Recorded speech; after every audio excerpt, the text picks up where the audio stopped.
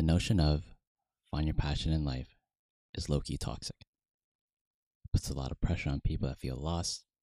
It presumes that everyone is supposed to make a huge breakthrough in innovation in the world, which isn't realistic at all. Not everyone's supposed to be the next Steve Jobs.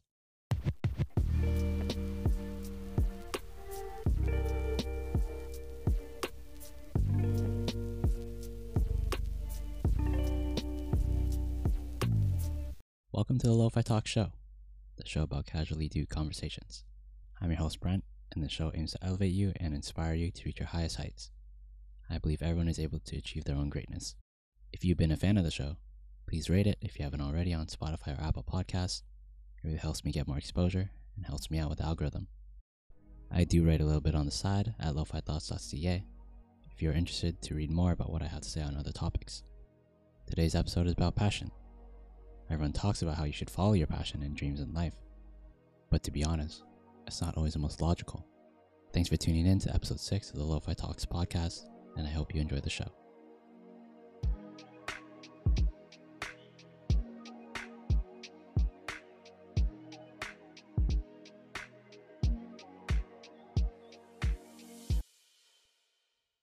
Should I follow my passion? Who am I to say that I know the answer to this question? I don't have any credibility to stand on. I'm by no means someone that is deemed successful in society's eyes. I don't have status. I don't have money. Every single day, I question if I'm doing the right thing, if I'm on the right path, if I'm living my life with intention. This year, I discovered my direction in life, I think. Like a universal calling pointing me a certain way. How do I know it's the right way? I don't know, actually. But I decided that I'm going in that direction. That's for sure. The topic of passion is a lifelong debate. It's something that is commonly spoken of among successful people. Many self-help books say to follow it like your life depends on it. Well, does it? This episode is about how I personally try to tackle the titan called passion and how I interpret it in my day-to-day life. Passion is defined as a strong and barely controllable emotion. I consider myself to be passionate about many things. I love video games, especially the esports around it and the competition. I recently got into basketball in the past 3 to 4 years. I'm a huge fan of the Raptors. I'm a caffeine fiend. I drink about 3 to 4 cups a day. I like fashion, feel good, look good, all that jazz. And I'm a bookworm. The world of books is so fascinating and has changed my life in so many ways. I have many interests, and should I pursue all of them? The answer is yes and no. When you have a lot of passion, hobbies, and interests in your life, it's kind of detrimental. You feel like there's an unlimited amount of doors in front of you. Choosing to open just one puts a lot of pressure on you. It's almost impossible to choose. But just because you open one room, that doesn't mean you can't take a look at the others. I highly encourage you to investigate your interests, your current hobbies, new passion, and interests that died out when you were younger, but now it's possible to pick it up again. While you do this, keep in mind that you have to be grounded and practical, especially if your goal is to make a living and figuring out your career. I think, throughout your 20s, you have to start discerning and understanding the difference between your passion, hobbies, and interests. You have to explore and see what's good. Be realistic.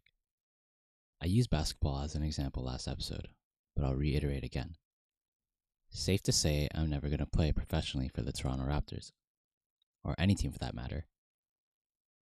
But if I have a love for basketball, I'd make it work. Find a way to work in the sports media, a sports psychologist on the team or a team, certification to be a trainer, make high school basketball mixtapes, post them on YouTube.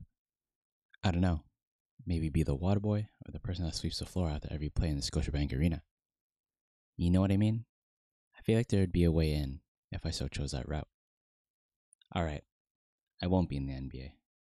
What else can I do with my life? This is where I think you really have to know yourself. Reflect heavily and ask yourself questions like these every single day. What do I like and dislike? what am I really good at? Like, you would say you're better than the average person. Let's say top 75 percentile. And if you're unable to answer these questions yet, ask yourself, what can I do for others? I know it's a big question, but it's an important question too.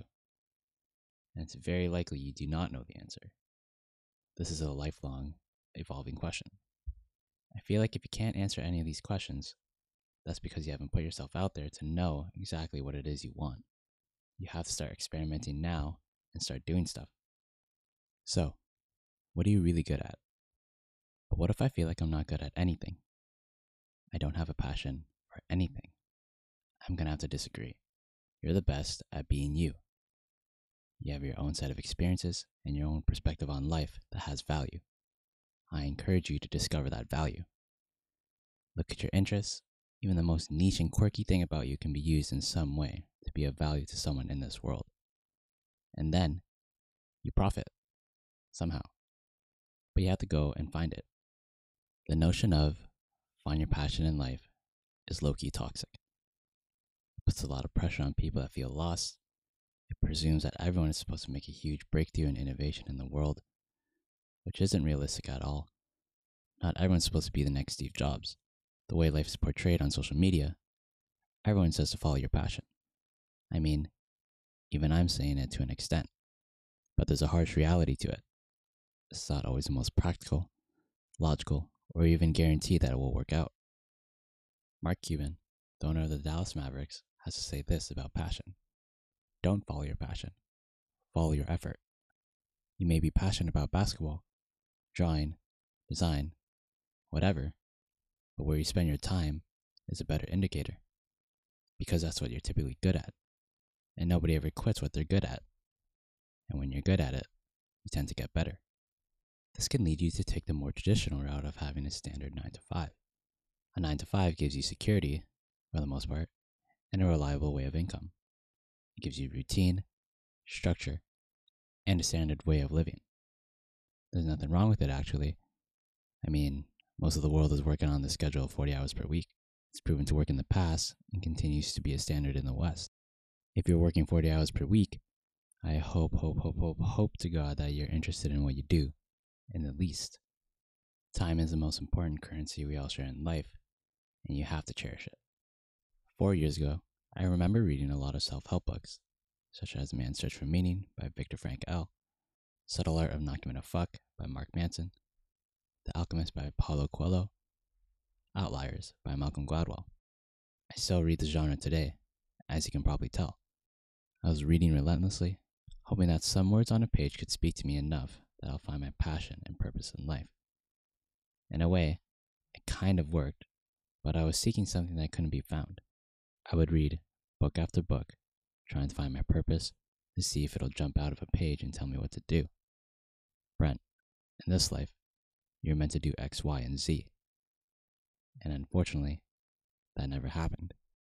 I would think, every single day, what's my purpose in life? What am I passionate about? What am I meant to do? It would kind of eat me alive. And to this day, to an extent, I still ask these questions. Like, what if I never found my passion? Would I be depressed for the rest of my life? Am I disappointing my younger self? I felt like the answer to all of these would be yes. I would be extremely sad and disappointed. Again, this is my personal opinion. So this is what happened, and this is how I got to where I am today. I started aligning myself with my personal interests to see what would jump out. I worked at stores that I actually cared about. For example, books, Indigo, Nespresso, coffee, H&M, fashion. Although H&M is not really fashion, but you know what I mean. And then I started things that I've always wanted to do because I had nowhere else to go. I started writing.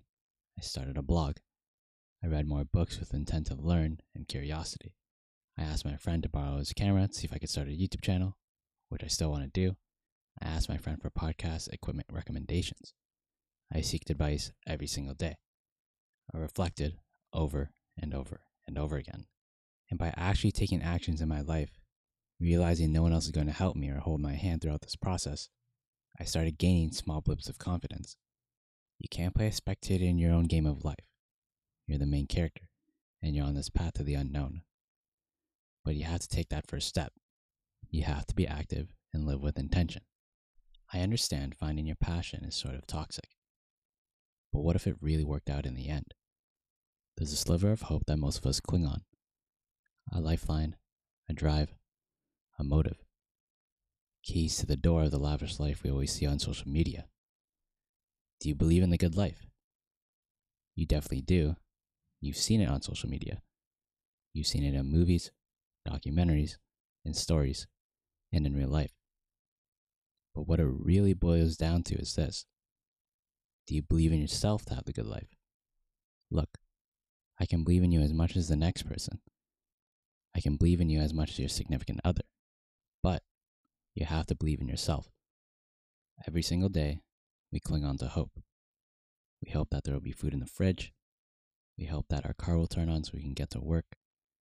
We hope that Rogers doesn't drop the ball so we can message our friends and family. We hope for many things, more than we can comprehend. But nonetheless, every single day, there's hope. So what if you had hope every single day that you hope it will work out? Whatever goal you have in mind, that might be a new car, a new job, a dream career, the love of your life, think. What is it that you desire so badly? Think about this for a couple minutes. 5 years from now, you've made it. You figured it out, that you're truly living the dream. Picture your dream scenario and what it looks like in detail. The color and the interior of your car that you want, and how the keys feel in your hand. The layout of the interior design of your dream loft or house. The digits in your bank account that make you realize you'll never be struggling for the rest of your life. How do you feel? Well, I'll tell you right now, it'd feel pretty fucking amazing to know that it all worked out. It makes your journey, it makes the process, and it makes the present day at ease. The stress is gone, all your worries, doubts, and fears. You eventually overcame them. You automatically feel great. Now, what if you emulated this feeling every single day? Even for a small part of your day. A small sliver of hope that you can hold on to, that it is somehow possible that you're going to make it. The odds are stacked against you. Life keeps throwing you curveballs. Life keeps knocking you down. That you've literally begged for help. But guess what? You fucking did it. Before this year, I felt I was merely just existing. I was just floating in existence. I didn't really care and felt like I didn't have purpose. But now, I think I found something that I'm interested in and I'm passionate for. I feel like my life has turned a full 180. And your life can turn a full 180 as well. What I'm recommending is to take action, believe in yourself, and hope. I have no other choice but to believe in myself, believe in my capabilities, and believe in what my parents see in me. And what if it doesn't work out in the end? This podcast may never get any monetary value. My writing may never make it in the real world. But fuck it. At least I'm trying.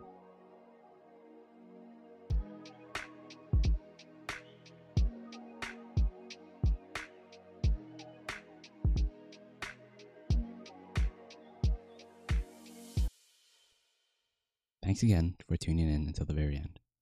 I hope this episode helped you gain some insight on what passion is and if you should follow it. I know everyone's situation is different in life, but you only got one shot at it.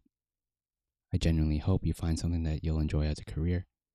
That way, you'll never work a day in your life. Please share the show if it resonated with you on social media or with a friend that you think would appreciate it. Until next time, stay curious in your day-to-day life.